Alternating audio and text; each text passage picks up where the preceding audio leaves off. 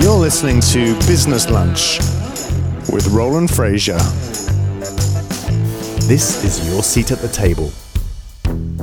Welcome to the show. This is the producer Darren Clark, and I have a great episode for you today. One that I've pulled out of the archives, so to speak, because it's just so good. Roland is talking today with his dear friend Kamal Ravikant. He's the author of the best-selling books Love Yourself Like Your Life Depends on It and Live Your Truth.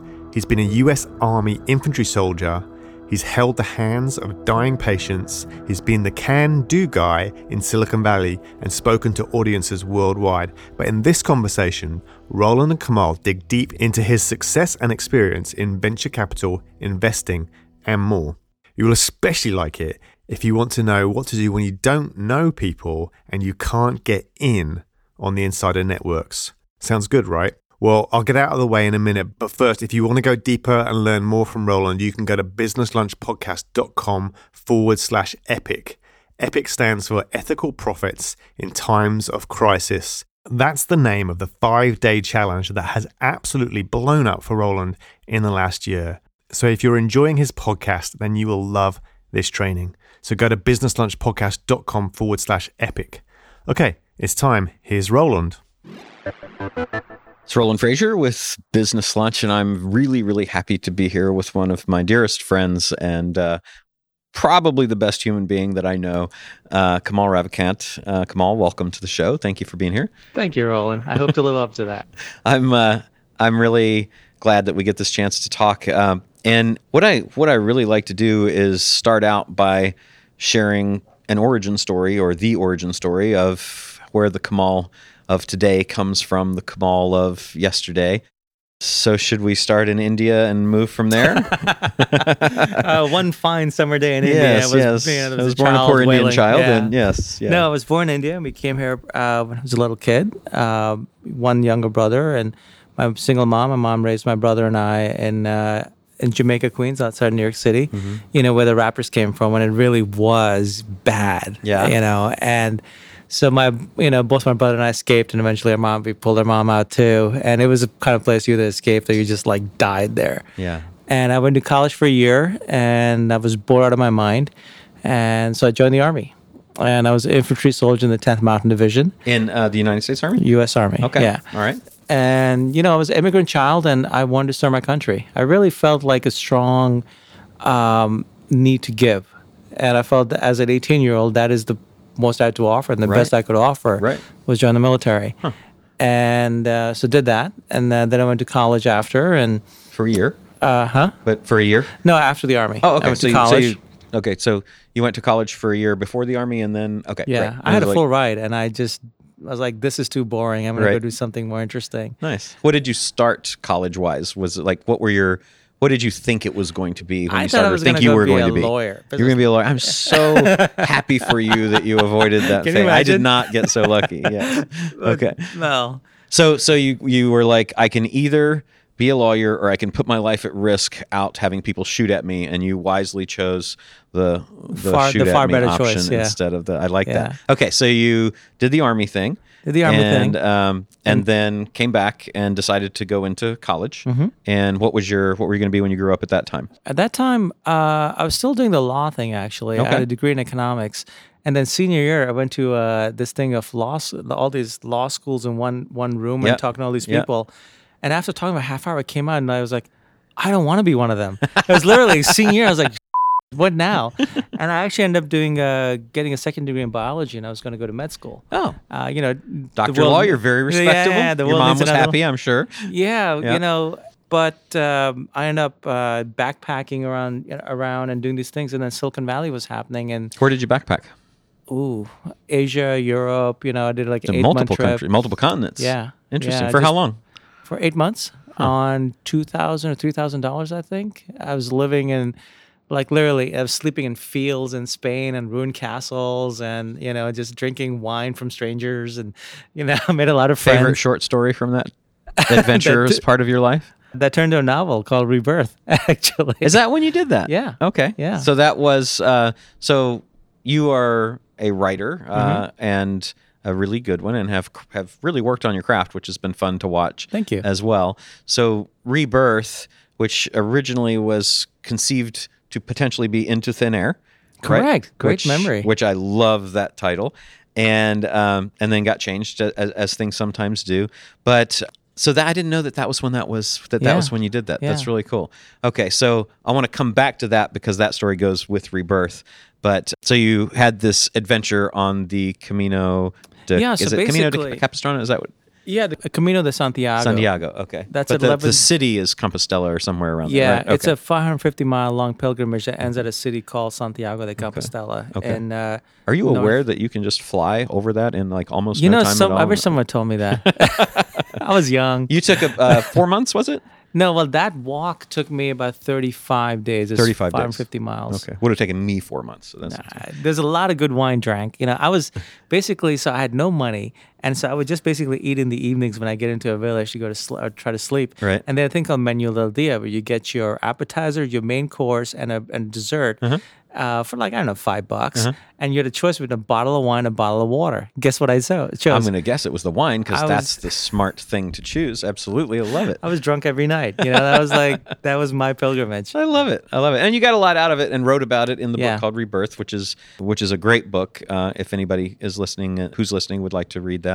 So you did the pilgrimage, the backpacking, and then went to college after that, right?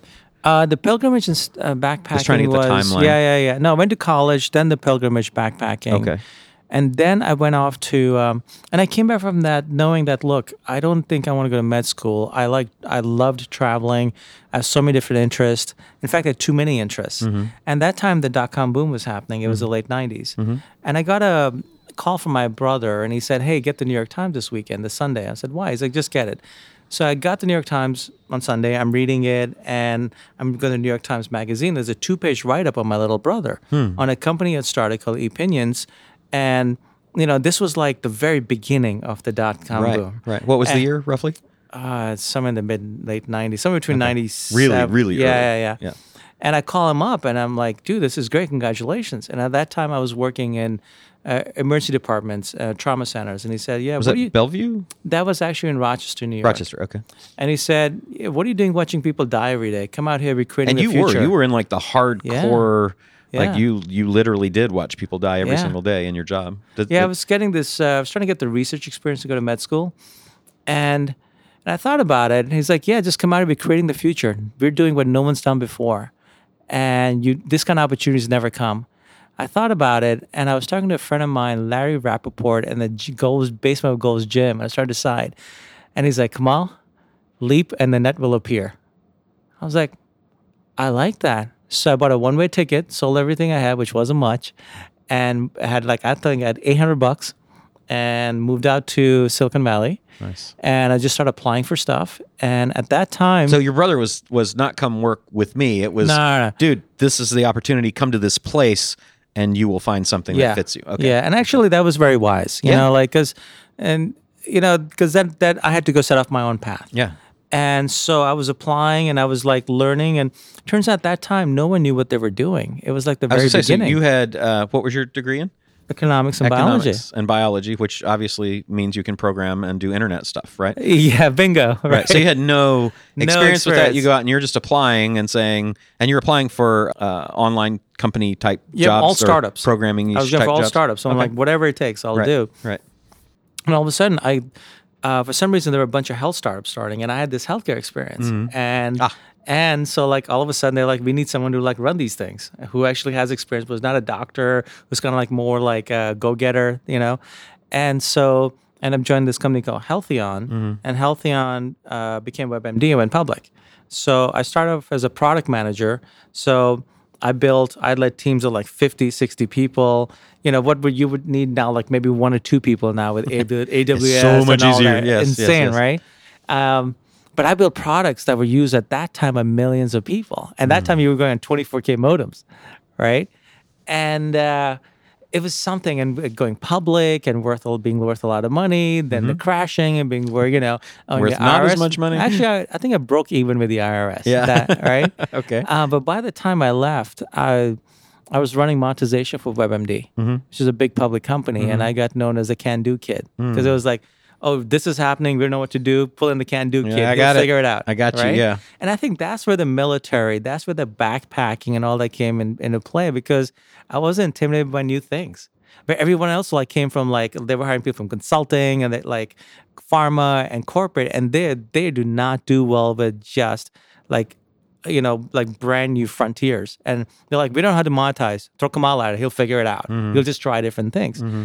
And so that was a great education. That was my MBA. So I'm very grateful for that.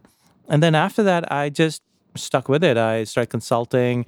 Actually, the market crashed. And while everyone was crying and people moving in the Bay Area, I kind of looked at the rent I was paying, and I thought, I could go live in Paris for about the same amount. I'll just come back when things are better. So I did. Bad plan. You went to Paris. So you lived in Paris? Yeah. I didn't actually know you lived in Paris. I got an apartment in Paris, and every day I would go out, get my baguette, and get my saucisson. I can see you with a little red beret and the whole, Got drunk at every Barstool Hemingway drank at, Yeah. Is that the one in the Ritz? Is that the Hemingway bar now? I've been to all of them. I don't remember which one. I don't remember a lot of them. There was a lot of champagne. I would go there. I was like, so now I finally had money, because I'd been through Paris when I'd done the backpacking trip before. I was living on $3 a day in Paris. Right. Now I had some money in my pocket. I was like, let me just enjoy this. And you don't need money to travel, but it's always nicer. Yeah. Yes, it is. I have traveled both ways, and I will say, indeed, yes. People treat you better. They do. It's a different experience. Although that kind of not having anything is an interesting thing to look back on and say, just as long as you remember that maybe wasn't necessarily the best time of your life, right? Yeah. So you did that, and then is that when you kind of went back and got into the domaining, or was No. Domaining, that was later on. Okay. So all I did was I worked with startups. I would come in. I would basically be the guy, and I'd become like Fortune 100s and like work with the CEOs and the VPs, and I would take over their teams and get stuff done and go out. I really enjoyed being like a gun for hire. Yeah. Because I wouldn't get bored this way. Right. So I did that for years. Okay. And, got to be part of some pretty spectacular stuff. And literally like, they would have like big companies like Ogilvy come in, and they would, charge like $30 million a project. They'd be 6 months behind schedule. They fly me in. I fire people, pull a bunch of all-nighters. 2 weeks later, we ship product. Can-do kid strikes again. Bingo, nice, right? Yeah. And really, that training, that's all military. That's all travel. You don't learn that in school. Yeah. And then I was building, helping build companies, and then I ended up like building an ad network based on domain traffic. I was never a domainer, but I saw that Google and Yahoo, the reason why all those parking pages existed was, because Google and Yahoo monetized them. Yes, absolutely. It made them a couple of billion a year. Right. And I'd had meetings with the senior teams because I'm in the Valley, so I know people. I know all the players there. Yeah. And it was the redheaded stepchild of Google. They never talked about it. They would actually give Ask.com their search feed, and Ask.com would power so Google could keep their hands off and be clean, quote unquote. Right. Google is the least clean company. No evil. They do no evil. Come on, they're don't you beautifully evil. They make you think they're not evil. That's why they're beautifully evil. Right. And so I looked at this industry. I thought, this is garbage. There's ways to actually make it better. And one thing I've learned is you don't transform things by just trying to convince people, especially if there's money involved. You just make them more money in a better way. Right? That's how you transform industries. You create things more efficient. Like look at Uber, for example, right? You don't try to change a taxi industry, which is all mafia run, this monopoly. You just create a better, more efficient alternative. Yes. And so that's what I set out to do with the domain industry. And I actually pulled it off. I was taking money from Google and Yahoo, which no one had done in this space. And I got whacked pretty badly. And what happened? What caused that? Was that just the... one was choosing partners. Okay. So I started off, I'm very mission driven. I started off, I built one of the best tech teams in Silicon Valley. I got known for that. And it was always by mission. We're going to change this dirty industry, and we were actually going to make a lot of money doing it in the process. And the partners that I brought on later on, a lot of whose traffic we were actually selling, they got very seduced by the money. And so we used to spend a lot of time together, travel with them, and I started getting seduced by the money. So instead of motivating my team and everybody what we're doing, the mission, I started motivating by money. And when you do that, you choose partners based on money. And when you do that, those are not the right people, because when things go sideways, they're the first ones to actually just cause problems. I agree. And all of that came to an head, and the whole thing blew up and collapsed. And I had actually self-funded this myself with the money I'd made over the last decade for 3 years. and I lost everything. I was literally, I was making payroll off credit cards. I fell apart. My life fell apart. My health fell apart, basically. So in a nutshell, I fell apart. Right. And, like people ask me, oh, were you depressed? I'm like, being depressed would have been a good day. It would have been like, I did great.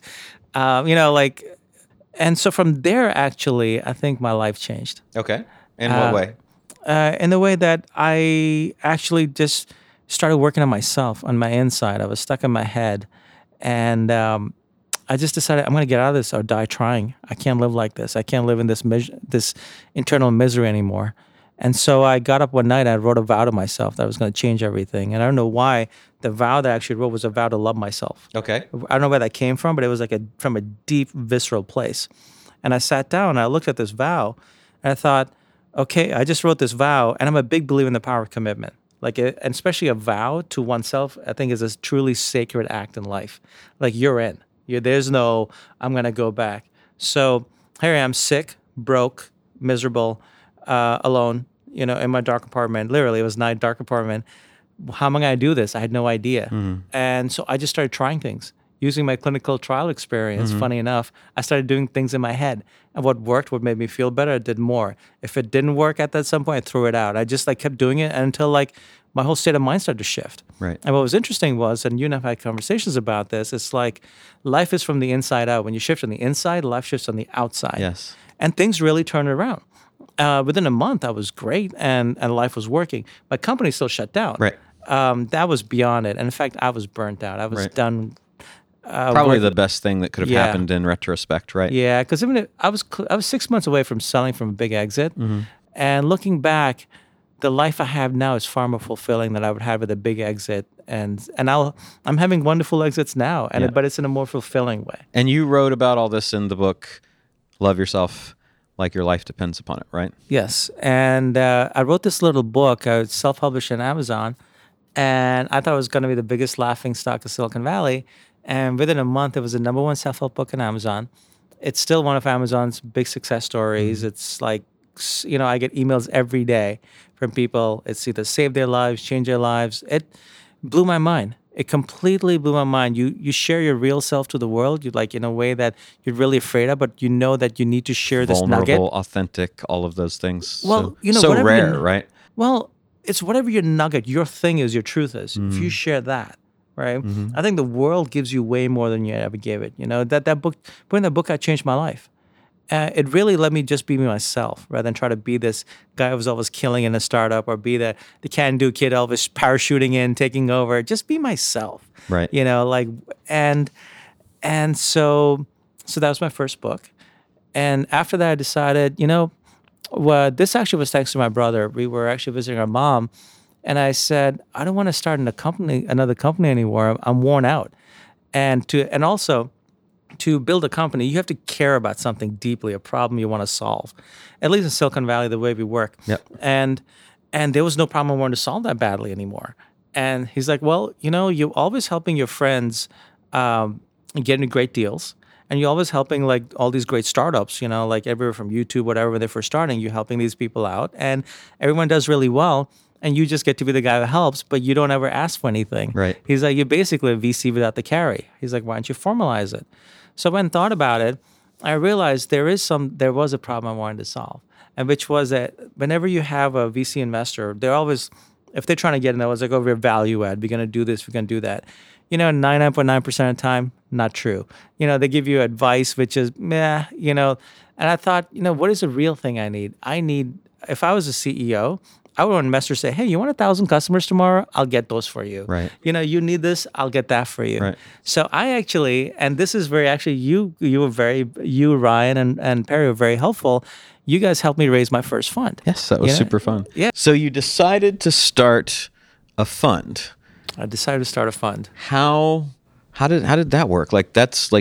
I know you had a background in the Valley kind of stuff, but you had never done that before, right? Yep. So it's kind of a big step, right? You're gonna take money and put people in deals and stuff like that. Tell me What made that happen? There's two ways you can do it, right? One is you can join an existing fund, right, which is easy. It's like joining a company, right? And I have the network where I could do that. Or the second is more painful, but you chart your own destinies where you create your own. Mm-hmm. And so having built stuff on my own all this time, that was just the natural. You're a builder, right? Yeah, I'm a builder. Right. And so but fundamentally, people get very intimidated by a VC fund. They're fundamentally very, very simple. Mm-hmm. Like people like you give me money, then I keep it in a pool. And then when I come across a great startup that is raising money, and I usually invest in the seed round, which is the very first money in. Okay. So for example, the seed round in Uber, friends of mine invested there, the founder's a friend of mine. $25K in Uber would be about $60 million now. Right. So seed rounds. Can I give you $25,000 now to invest in Uber, and you give me $60 million back? Of course. Okay, that's how it works. Good. You heard it here. He said he'd do it. When we had that time machine built, we're gonna definitely do that. So we had. It was fun because when you were doing that, we were chatting and we had an opportunity to kind of help and be a part of that, which was really fun, and have had some good things that came out of it, right? Yeah, some pretty cool things that we invested in. One of the things that I love hearing you do on the phone that directly applies to your ability to have a successful fund, I think, is your skill in vetting companies, like the questions that you ask when you're drilling down in a new company that you're talking to are just awesome. And you gave me one tip that I thought was really, really cool that I've always remembered and I share with people all the time, which is you said, I always like to see the company. I always like to talk in person to the people that are owning the company before I make an investment. And I go through the offices, and if there's a whole bunch of brand new Mac computers with all the latest stuff around, I'm like, these people might not be the best investment because they're spending money on, they've got the cool office and there's a football field in the middle and a dream wall and a bunch of graffiti and these brand new computers that everybody has.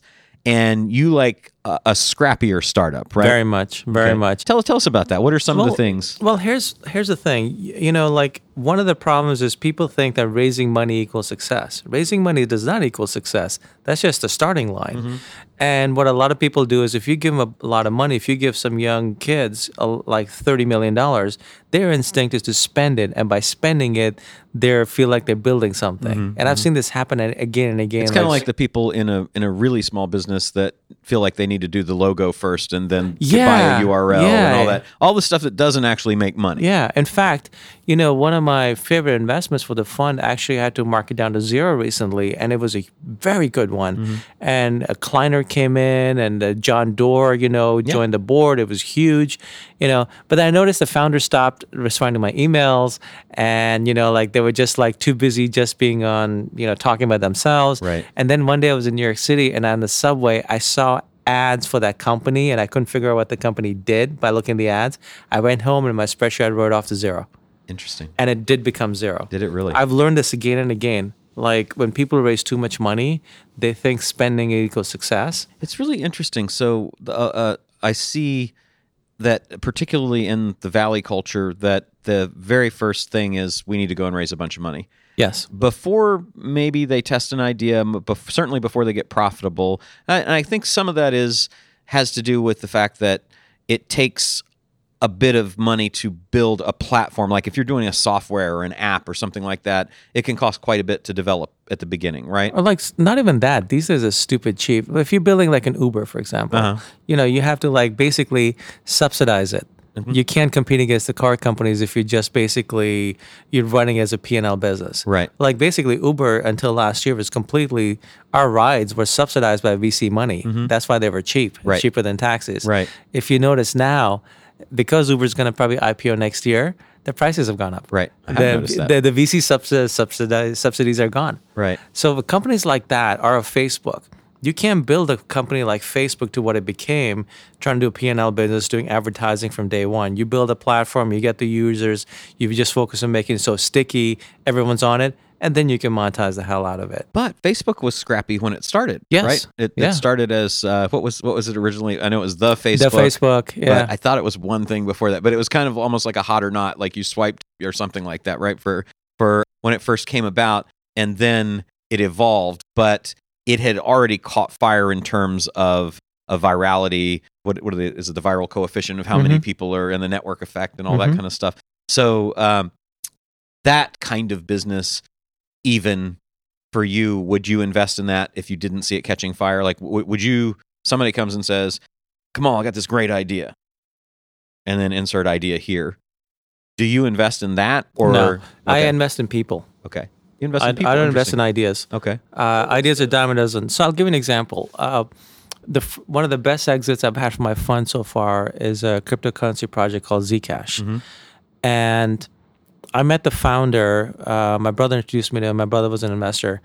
And I talked to him, and I could understand 1 out of 10 words that came out of his mouth. He was basically in this world of cryptocurrency where you just have all these people who can't code their way out of a paper bag trying to build really complicated projects.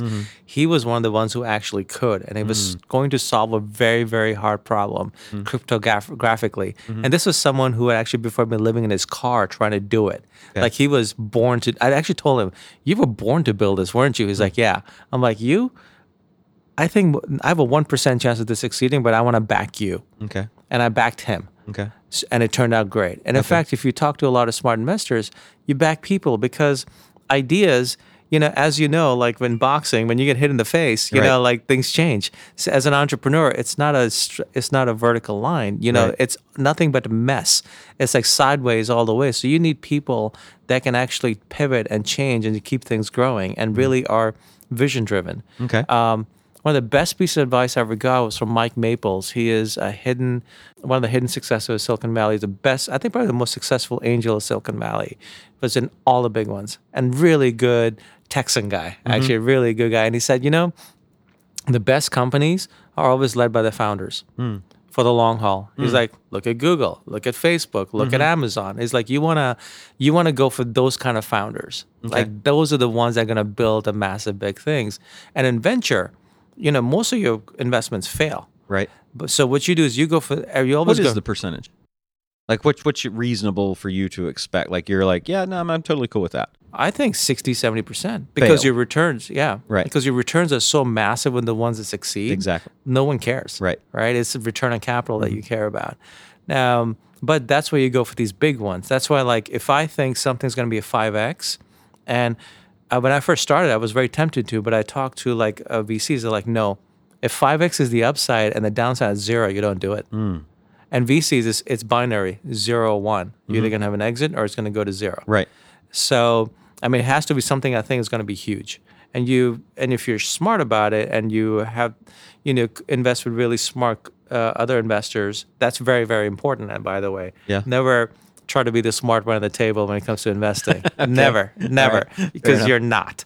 You're just not. Invest only with the best, smart.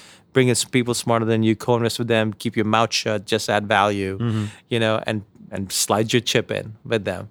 It works really well. How do you do that if you're like me? If you're just like an average person that you're not an average person, Roland. Well, but I don't know all those investors, right? That So if I saw them investing, I don't know that I'd be able to get in, right? Does that make sense? Yeah. And I know that like AngelList now has these, what are they? They're the syndicates, right?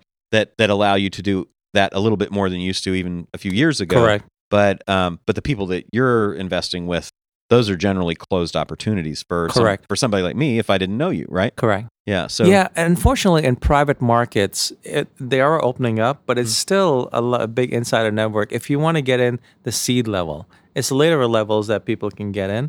But seed level, it's like they got to know you. You got to be known quantity. You got to have a record.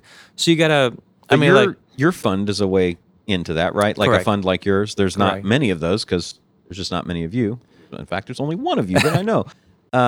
But that would be. Yes. Is there any other way in other than you either know those folks or you go through a fund or AngelList and you could join the syndicates? Okay, if that syndicate is open for that deal, which correct. Mostly it's not. Correct. Right. Yeah, or even like I see people like you doing really, really smart investments in space outside of Silicon Valley, which the rest of this country was built outside of Silicon Valley. Yes. There's a lot of opportunity there. Don't tell Silicon Valley about that. So right. There's insane amount of opportunity there. So I see you with your network, investing in really great stuff, but also stuff that venture funds won't. One thing people don't realize is venture funds don't want cash flow businesses. Right. Because otherwise that means I got to pay dividends to my LPs to the day I die. Right. I just want an exit and be done and raise my next fund. Right. And so, but for yourself, you can almost have little PE funds where you just buy companies or become part of a company. And that's exactly, as you know, right? That's exactly what we do, right? Yeah, that's exactly. And you add such value and you grow the company and everyone gets cash out, which is an amazing model. So that I think is available to the average person. Yes. But they have to know people like you. Right. Yeah. And we have a fund for that as you know, which I think is really smart. Yeah, I think it's really cool. I like the combination of what you've got and what we've got, because what we have and what you have is deal flow, and a lot of average folks. I mean, and when I say average, I just mean a lot of people that aren't connected to a big network like we are, like you are, don't have the opportunity to invest on their own because they're just not exposed to the opportunities. Right. Well, look, the name of the game in investing is having an unfair advantage. Yes. I will never invest. That's why I don't buy real estate, because there's plenty of people who understand better than I do, and I don't play that game. Right. Versus startups, I have an unfair advantage. I'm part of that world. I understand them. I can cut through the bullshit. Yep. Can I say bullshit in this podcast? You can. You did. I just did. Yeah. But like you see me in phone conversations, I can cut through the bullshit when someone's talking. That's what I like. I'd really love to. I don't know if I'm going to be good enough at it, but this vetting of people thing, and your ability to kind of cut to the chase. Would you role play with me a question like if I'm one of these startup companies, I'll see if I can come up with enough of a thing to make it worthwhile. And I'll have to pretend you're not the Roland Fraser who's this badass. No, entrepreneur. I'm just I'm a founder, and I'm one of the folks that you get referred by some of the folks you know, and you call me up, or I know from time to time I'll say, Kamal, you're the best vetter of that kind of stuff that I know. Would you mind talking to these people? And you've been kind enough to do that. Let's do that for a minute and see if it's helpful to people, and if it's a terrible failure, then you witness the failure right here. I'll say one of the things is, listen to people, and when they use a lot of big words, that's a sign. That's a flaw. When they actually talk about we're just budgeting all this for X and Y versus just focus on building and distribution, that's a flaw. Okay. If they haven't built anything before in this space, that's usually a sign. Okay. Also, you look for who they're surrounding themselves with. Okay. Who are the people who are helping them. Okay. That actually matters a lot. Okay. Those are kind of the things I look for. Okay. And then when they just start throwing things around and saying, again, if they're outsourcing their work, okay, that's a sign. Okay. Because you bet on builders. Yeah. Builders build. Okay. Outsourcers will build maybe small companies, but they'll never become big. To you? Yes, but in the startup world, less and less, because look, Zuckerberg, you have all these really great projects built recently in cryptocurrencies that did very well. So there I look at who's backing them. Okay. So if that's the thing, what are the smartest investors I know? And so, for example, in your case, with the regular business, I would look at what's Roland doing, and how can I put my chip at Roland? I think that's the smartest thing. People try to be smart, and I think the smartest thing you can do is be dumb in investing. So I'm just coming to the best people and put my chips alongside and learn, and just be of value. That's that's I like it. But let's role play. Okay. So here's the deal. I have I see you in the crypto world, and I think there's a tremendous opportunity there. I've hooked up with some folks who are going to create a coin for a market that seems to be underserved. It's the largest. They have the largest Christian website around. I think there's about 32 million followers right now. We've partnered together, and we're going to launch a coin. It's going to be a Christian-based coin. We haven't come up with a name for it yet, but we've got the programming team that has done a couple of other things like that, and I don't want to say what they are right now because I don't want to tell you the people. This is kind of like a quasi deal, right? And so we have a market to do this to. We're in this hot sector of coins and crypto, and we're raising some money. We need about $600,000 to get started with our programming team so that they can leave some projects they're on and come forward. What do you think? Actually, doesn't sound so bad so far. Okay. I would actually continue on. I would. So I'd want to know, like, can I have $600,000? No. No. That's it's basically all right. Who else is investing? Well, you would be the first one. It's a kind of a ground floor opportunity. You're the first person that I talk to. I'm never the first investor. Okay. All right. So that's great, right? So you don't ever want to be the first investor. Never. Okay. Never. Now, for most people, that might be like, well, but it's a ground floor opportunity. I get to be the first person. What do you say to them? That's when 99.99% you'll lose your money. Okay. Like I said, don't be smart. Like to be an investor, like you got to actually be like you got to be a little dumb. You say, I'm going to really, it's like, is this a chip I'm going to bet on? Mm-hmm. So what you told me so far, okay, who's your competition? There's Bitcoin. There's Zcash. You're familiar with them. Yeah. There's all the other coins that exist. But you know what? This niche, there isn't any competition. Fair enough. And what's your distribution for that? How are you going to get people to actually use it? So to use the coin, we have a suite of products that are made available through the site that we're talking about, that community, to use the coins in connection with buying and selling products in that, and also in making donations to charitable causes. Why wouldn't they use the US dollar?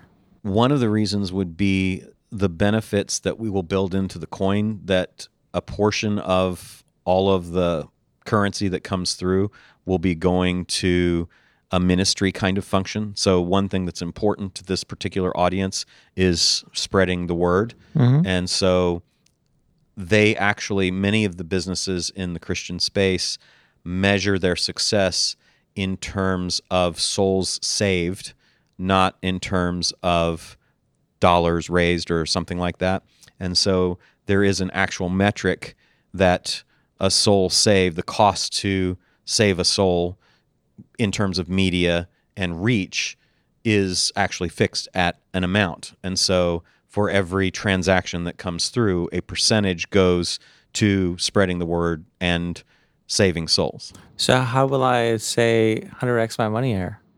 The way that you would 100x your money is that when these coins launch, let's say that there's $1 billion worth of coins, my understanding is that about 10% is held back or used to give to the folks who are the exchange promoters and things like that to create a market similar to stocks. Mm-hmm. And so you have the opportunity to receive in exchange for your investment at a significant discount to market that the coin will be established at, a significant quantity of the coins, so that when the coin launches, you'll 5x immediately. You're pretty good, Roland. I'm making it all up. I'm like, shit, you're pretty good. But honestly, I wouldn't invest in it. A couple of reasons. First of all, the consumer base is not tech savvy enough. Mm-hmm. In fact, the average American or the average global citizen is not tech savvy enough to actually use cryptocurrency to buy anything. Right. That technology is really hard. Right. So this is a cash grab. All they need to do is have a wallet that accepts a bunch of different currencies and then put that with one of the exchanges, et cetera, right? It's hard. Yeah, I agree. This is a cash grab. I'd be like, look, man, let's be honest. This is a cash grab and you're doing it off this community. Right. And if you believe you have serious inroads and you can do it, great, but it's still a cash grab off a portion of the population. Mm-hmm. And one thing I've learned is when you're doing things like cryptocurrencies and so forth, you want to have something that affects the entire world, mm-hmm. because a lot of the actual and also not just a particular religious, even though Christianity is dominant in the world, you just want something that has, like Zcash, mm-hmm. for example, privacy. Privacy is going to matter to every citizen regardless of what your faith is. Mm-hmm. That's a bet I'd like to make. Okay. Bitcoin, same thing. Right. So for something like this, I wouldn't, because there's too many other opportunities. But so other if you said that to me and I argued, well, so now here's the deal. There are 150 million Christians. I'm making all this stuff up mm-hmm. still, right? There's 150 million Christians in the United States alone, and worldwide there are 6 billion. They can use Bitcoin mm-hmm. and not achieve any of these things that they want cause-wise to achieve, or they can use this coin and they can. So I would argue that the market is smaller than global, but the market is the entire world of people who have faith in this particular religion, and they will definitely receive all of the same benefits that you said. There's privacy, all of the things that make you want to invest in Zcash and Bitcoin should make you interested in this, and they get the additional benefit. Look, honestly, I think early investors might make money, but this is a cash grab, and here's another thing. I love the cash grab, and I want to drill down into that. Yeah. Because most cash grabs fail. They're basically dependent on the market. If the market's a bull market, everything's working, cash grabs work. Right. But that's timing markets. I don't invest in that because you can't time that. Just ask people who bought Bitcoin in December. You just can't. All you have to do is watch when I do any of these things and then bet against me. You're going to make billions of dollars. Actually, I would hang on to it. 5 years. You'll be very glad you did. Yeah. Another thing is, anytime a founder says to you, like, look, the market for this is $1 trillion, and we're just going to own 30, if we're worth $1 trillion because its market's worth $1 trillion. Who in the world actually ends up capturing an entire market? Right? No one can. It sounds similar to another industry's pitch, which is, Kamal, I'm going to let you in on a ground floor opportunity of a multi-billion-dollar industry currently experiencing hypergrowth. That's the network marketing pitch. Oh, isn't it funny? Yeah, right? Yeah. And now, please join my Amway downline, right? Or whatever. When people, that kind of tells you also either they don't have respect for you as an investor, or they're fooling themselves. They think, it's a $1 trillion market, and so we're going to be worth at least $500 billion because we're going to own half the market. Okay, so we've established you're not going to invest in my amazing idea that I created right here, which actually on Business Lunch. It wasn't bad. It wasn't bad. Like, you could actually, if you had the connections and the inroads, and this was like, you could actually probably make this work. What I love, though, about what you said is it helps people who are listening think about how can they vet these opportunities that are coming at them all the time that sound amazing. Like, to me, that sounds kind of compelling, right? It's like, this is a giant market and blah, blah, blah, right? You've got this they've got this subsection of the market that we kind of own. There are 32 million people or whatever, that are on that site. So you want to follow the smart money. Yes. Right? That is and that and betting on people, are those your two big things? Very much so. And like, another thing is, I pass on good projects every day because I don't want to bet on good. I want to bet on great. Really good. And like, look, I do the same with business opportunity. Right? Yeah. Because it's like this. Also, you need discipline as an investor, and running a fund. Let's say you have a $10 million fund. Every $100,000 you put somewhere is $100,000 less you could put somewhere. Right. I learned this lesson the hard way. A month before Uber launched, Travis, the founder, was at my apartment for dinner, and it was a few friends of mine, and and a couple of guys at that table, they raised their first round AngelList. I think at a $6 or $8 million valuation. I don't know what their valuation is now, but it's not that. It may be slightly more than that. Yeah, like $100 billion or whatever it is, right? And so a couple of guys at that table put in $25K a piece. And I didn't, because I was building my company at the time, and I was like, there was another guy at the table who didn't. He was building his company at the time. We were putting our money in our own company. Right. And that $25K for those guys at the table have actually made them and their kids and their grandkids wealthy. Right.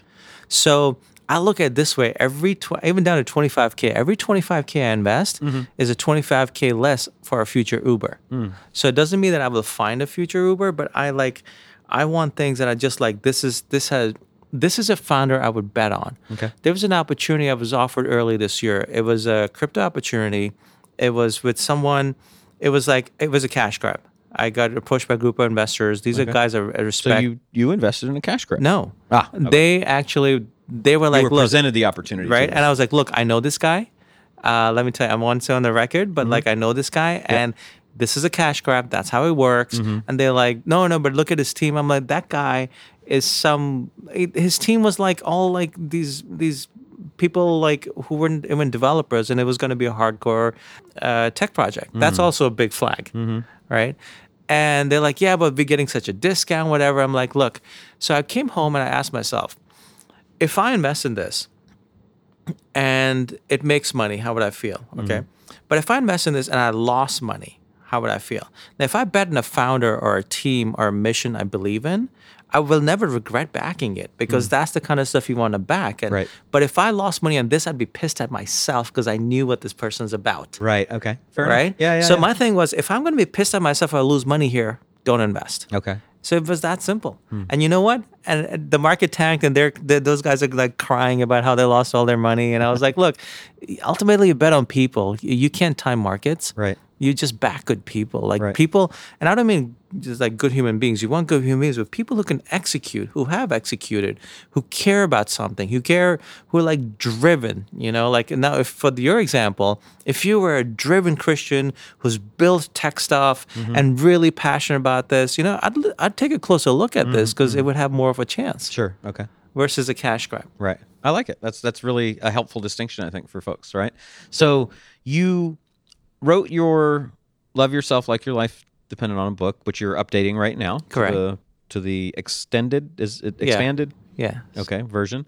And had success with that, and it really helped you. This was kind of probably cathartic to express it and document it in that thing that you share with everybody in the form of the book. Then you go back kind of into the world that caused you to have the challenges that you had. Any post-traumatic stress experience of that as you went back into that world after kind of going through all that? Like now that you're not like crazy building a company bootstrap, right, or betting the farm or anything now. Correct. But you are back a bit in that world. Does that create any? Well, I learned one important lesson: don't bet the farm on what you're building. You know, one of the hardest lessons to learn. My father did this, and I watched it, and I'm hoping that I can keep this lesson is when he came from nothing. He was son of a preacher in Covington, Virginia, mountain town, paper mill town, 5,000 people. No money, less than broke, and put himself through school, became an attorney, started investing, and he bet the farm when he had a very, very small farm. But as an investor, entrepreneur, he then leveraged the farm by betting it, and now he bet the new, bigger farm. And then he bet the new, bigger farm. And then he bet the new, bigger farm. And then he lost the farm. I'm seeing where that's going, yeah. Right?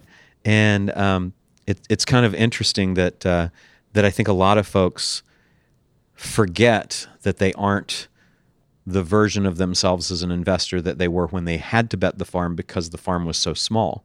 And then as they get that, it's like, well, that worked before, and it worked before, and it worked before, and they forget to kind of split things up. So does that factor into your learnings from that experience at all? I'm also very stubborn. I kind of like going all in on things. There is that. I actually earlier today I met up with my co-founder from that company. Yeah. You mentioned that. Yeah. And he is a legend in Silicon Valley. This guy wrote the very first browser before Did he browser really? exists. That level of talent. Right. That's what I consider genius level, because before something exists and you create something new. Yes. That's out of thin air. Yes. Those are geniuses. Yes. Right. He's a genius developer. And we were actually like talking about Love Yourself, and I said, look, man, look what came out of that. From that experience was, what I did was, I wrote what actually I did to get out of it, and I shared it with the world. And that's so important. You share with the world. Right. A company, anything is sharing with the world. Right. And it changed my life. I could have kept it to myself. Yes. Right? That's the thing. I could have kept it to myself. But that book, putting that book out, changed my life because I was broke. I was living off credit cards. And that little book started to pay my rent. Right. And it's because of that book I could build my fund because I didn't have to go get a job. Because otherwise I would have gone and become VP of some company, right? Like you would not been as happy as you are right now. And it's purely because I shared with the world. And that's what we do also as entrepreneurs, as business people. If we care about what we're doing, we're sharing with the world. And that's where magic happens. Absolutely. So did you, when you got into the fund, have any kind of butterflies in your stomach from the first experience? Of course. Because I had actually at the end, some people invested money, including family. I lost their money. And I went to each one of them, looked them in the eyes. And that's hard. I'd say, I'm sorry.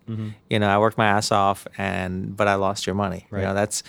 And I was terrified of losing people's money. I could have built a 10x size fund. I built a tiny fund because I was scared of losing people's money. Okay, you know? Right. But now, like, sometimes it's not bad to do a stepping stone to just like prove to yourself you can do it. And now really prove to myself, and I have this new level of confidence. Okay. Now I'm building a larger fund. That's kind of smart. So you dipped your toe back in the waters and worked with hard. A small commitment and worked hard and worked super, super hard. Yeah. And removed yourself from the things that were causing you all the stress before, because you knew that you had identified them and you'd taken the time to document it as you shared it with the world in your story. So you knew kind of what to avoid as well, right? Mm-hmm. What were the things you avoid? Oh my God. One thing, well, two things. One is negative people. Okay.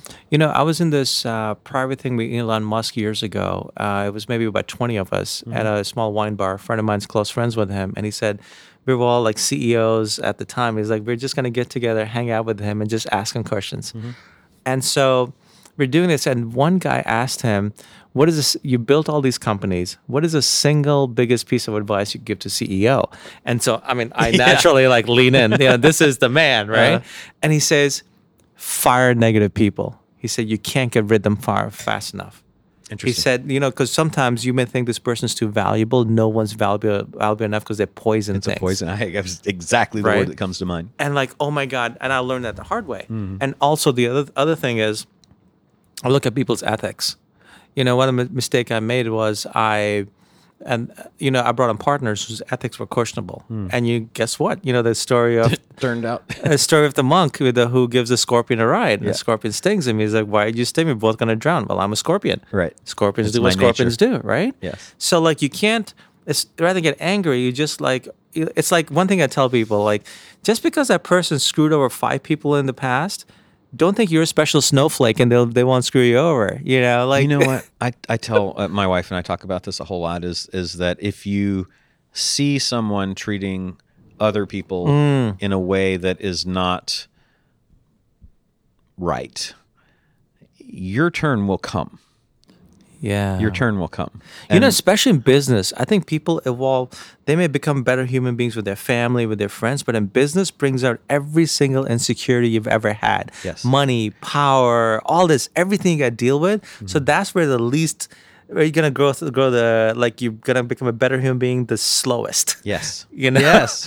Right? Yeah. And money and fame, I think, are the two things that make people craziest.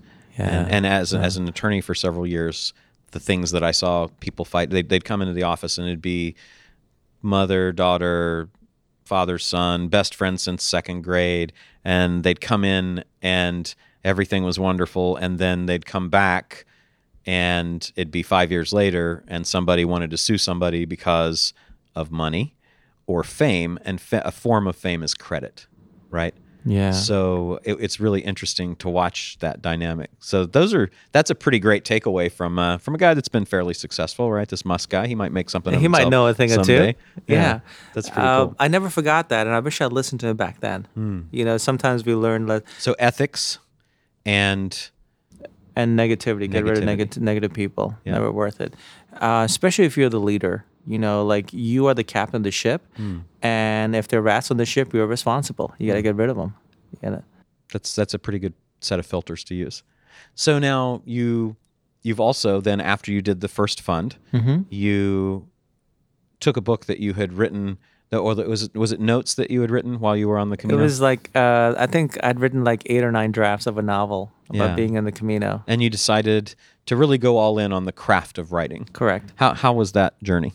One of the hardest things I've ever done. I had to basically become a monk and just write something, because the craft in anything you do matters because it serves the piece. Mm-hmm. The story may be good, but if you don't do the craft properly, you don't serve the story, then you don't serve the reader. So I got an agent. We sold it to one of the biggest publishers in the world, and then I just had to deliver. Right. So you sold it first. You had like a query letter or a proposal or something that you. Yeah. I had a draft written. And I sold it to. And here's a very interesting lesson I learned. I sold him a draft that was 110,000 words, and so the publisher came back to me and he said, the editor came back to me and said, "Okay, here's what I want you to do. I want you to cut out 40% of the book and get rid of 2/3 of the characters. Go." And I remember you're like, but Dostoevsky has all these characters and he did okay. I'll translate in Russian. Right. So like I walked around for 2 days in a stupor thinking, how the hell am I going to do this? And I was like, I'm just going to give them their advance pack. Excuse my language, but it, it's not worth it. Right. I'll just go build a venture fund. This is way too. And then I think I was walking somewhere. I saw a billboard, and I don't know what it said, but I realized, wait a minute. It does not have to be the best book ever written. Mm-hmm. It just has to be the best book I can write right now. Interesting. And liberating, I think. Yeah. And I was like, well, the best book I can write right now, well, that I can do. Right. That's in my power. Right. So I literally went back and I replied back, said, okay. Mm-hmm. And then I sat and blocked myself for months and figured out how to do it. Were you initially not happy with that suggestion or that requirement? I was terrified. I'm like, what do you like? How do you even do that? Like, but not even this my book. It's like, how do you do that? Yeah. No. I mean, it's my story, I should say. Right. So all those people and all those pages, that's part of the story, which obviously you felt was important enough to be there. Now, is it a better book because you did that? It's a much better book. Yeah. He was wise. Yeah. And we met for dinner like after I'd submitted it. Mm-hmm. And he said, I told you that because I had faith in you that you could pull that off. That you would go there and figure out which characters belong and which didn't, what to cut. And he said you went above there. But it was because I realized I had permission to write this book because I was like walking around thinking, well, that book's great, my book is going to be a bunch of shit. I was like, no, the best book I can write right now. It's like the best. It's in anything. The best thing I can do right now. Right. That's in my power. Right. I can do that. Yeah. And it was liberating. That's really an important distinction to come up with. Yeah. So now you've been worked crazy hard, lost your way a bit, wrote the book, Love Yourself, back into the world of venture funding, and then back into the world of writing. And those are two kind of interesting and different fields that require some different skill sets because one is this insightful, self-exploring, spiritual kind of path, and the other is this kind of brutal world of investing and deciding who's going to live and die company-wise and stuff like that based on who gets the funds to make things happen. And I'm not at all bitter that you didn't invest in my idea that I pitched you a few minutes ago. I mean, not at all. No. So how do you reconcile those two different kinds of personalities and skill sets to be a great writer and be a really good fund manager? I struggle with that. Yeah. And what I do is I sometimes separate chunks of the day or separate days where I work on either. And do you have two personalities that you call on for those things? Well, writing, you basically have to go, Hemingway says, it's the loneliest art. You have to go in. You have to be a monk, and either that, but a profession, like all the great writers were professionals. They wrote every day. You set up a time and you just knock it out. You just, punching in the clock, doing the work. Right. And some of those times you get gold out of it. Sometimes you don't. But with the venture stuff, what it is? It's a people business. Okay. I'm not investing in spreadsheets. In fact, when an investment sends me a spreadsheet, I don't even look at it because I want to know the team. I'm going to bet on the team. So is it that you're betting on the team in the venture funds, and you're betting on the team, which is the characters in your books? Is that a commonality? Maybe in the books, I'm betting on myself, on what I can create. Okay. I never thought of it that way before. It's like pure expression of me to the world. Right. Interesting. But it is. Sorry, but you had a great point. It is very different mindset, right? Because I don't write about entrepreneurship or whatever, and I do struggle with that, juggling those balls sometimes. Honestly, like I could build a massive fund if I wanted to, but I would have to. That's all I would have to care about, right? And I don't. Right. I like helping entrepreneurs, and I run a small, medium-sized fund. I get to help them. Exits happen. My LPs are happy. I get a nice chunk of change, and I get to write books. Right. It's also about life. What kind of life do I want? I think at one point I was caught in the race. Like I wanted some big kind of exit. I never stopped to ask why. Like what would that give me? Right. No kidding. Right. What would that give me? We exited a company recently, as you know. Yeah. And my wife looked at me when the deal was signed, and she said, now we can finally have nice things. Now we can finally travel. Now we can finally, it's like, well, we already have all those things. It's not going to change your life. Yeah. So don't sacrifice your life to have more things just to have more things, right? Yeah, so it's like what fulfills you. Yeah. Like both things fulfill me a different way. You wouldn't be happy doing either one all the time. No, because I think if I was a full-time writer, I'd probably end up like, you'd go crazy. Yeah. Because you got to go. Like a lot of really famous writers. Yes. I totally understand. Because you got to go deep every day in places most people spend their lives avoiding to get to emotional truth. Right. And with the fund, I don't think it would fulfill me if that was my life. Because then it would become more about finance. I would build a bigger fund and I would be managing people and all that. I just like being that helpful guy, walks in a room, and if I really like what you're doing and the right people involved, I'll help you out and here's a check. Right. Not a bad gig. You have a new lady in your life. I do. For a little bit of time now. And by in your life, at this point, I mean that you guys have moved in together recently. Uh-huh. And how does... I know we talked about like a lot of the things that I won't. Don't worry, I won't throw you under the bus here if she's go for it. No, he only says great things. But that's a new challenge and a new set of circumstances to kind of figure out as you're blending lives together, especially being together all the time when you're in one place. And in New York City, they're not as big a place as you might be in other places. How does your experience in VC investing and these spiritual explorations help you in your relationship? Oh, they have nothing to do with relationship. Relationship is, they're their own different subset, right? Like especially to go deep with someone. See, I would argue that your negotiations. Oh, you can never negotiate with a woman. Are you kidding me? You lose, men. I don't know why women don't rule the world. It's so much better strategy than us. They do. That's the big secret is they do actually rule the world. I mean, like you can never out-strategize a woman ever. Yeah, they play a whole different level of game. They're at a different my wife level. has shared some of that with me of like, no, you don't understand. When they said this means this. And I was like, oh my gosh. I mean, we're just guys like, dude, how's the football game? What kind of car are you like? We're pretty simple creatures. That's pretty funny. But so you don't though think that, obviously you are the sum of all those experiences that you've got and those skills Correct. that you've got through those things, but you don't find yourself, if you think about it, drawing on any of the VC stuff or the spiritual stuff as you come into the relationship. You're just kind of coming in, this is me, I'm the amalgam of all those things. Well, the spiritual stuff in the sense, how can I be better here? Mm-hmm. That's what I work on. Right. So that helps you. I mean, that is my MO in the relationship is how can I be better? Yeah, because that's the only thing we can control. Yeah. Can't control the other. Yeah. Yeah. And that's a very interesting lesson, by the way. Yes, it is. Right? Yes, it is. And that's a very interesting lesson in life.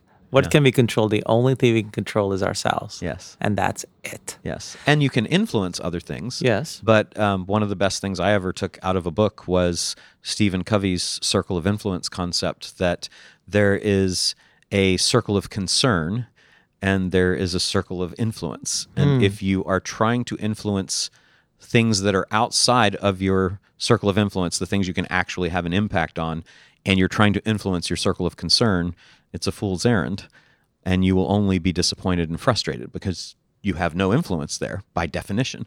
But if you focus on things that you can actually influence, things in your circle of influence, then you will expand your circle of influence, and it will ultimately subsume your circle of concern. That's brilliant. Right? It takes emotional discipline to do that. Yeah, it really does. Because it's so easy to, especially these days, to get caught up in everything around us that we have no control over. Yes.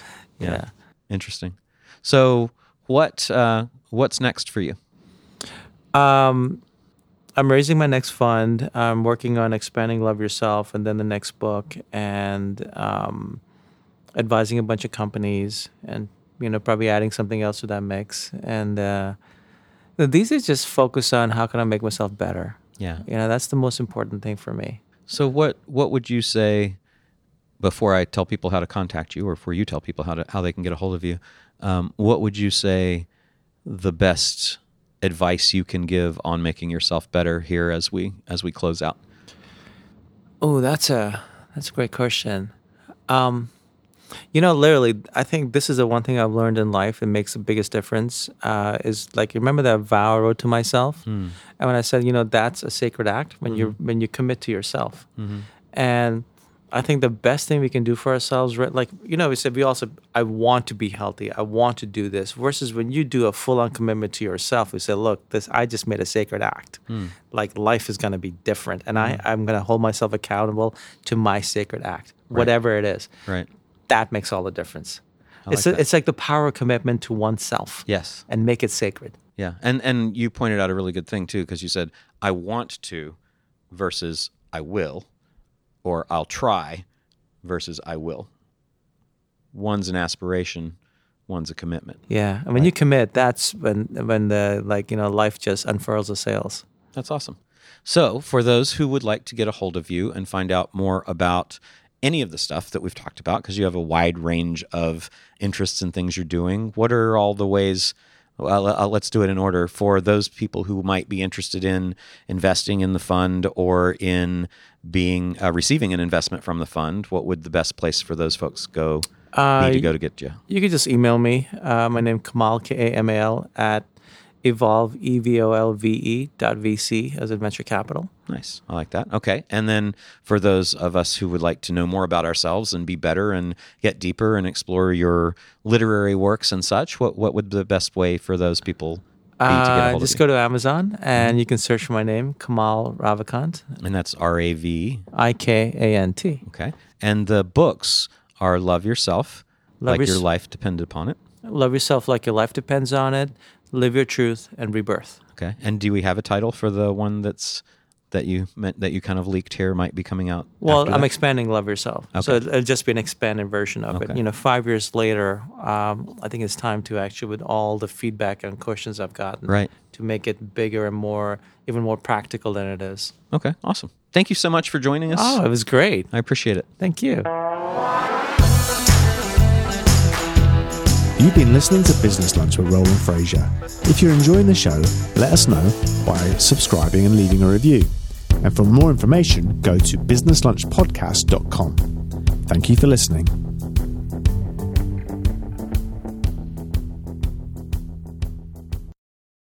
What if 3 days could change the course of your business in 2023? Get Scalable Live is where you'll gain great clarity on the next steps that will help you create the business, life, and wealth you deserve. Connect with business owners and entrepreneurs just like you, hungry for advice, proven strategies, and necessary connections to grow a business. Literally $1 million conversations are happening in the hallways, in the bathrooms, across tables. Get Scalable Live at Fairmont Austin, November 2nd through 4th. Tickets are on sale now at GetScalableLive.com.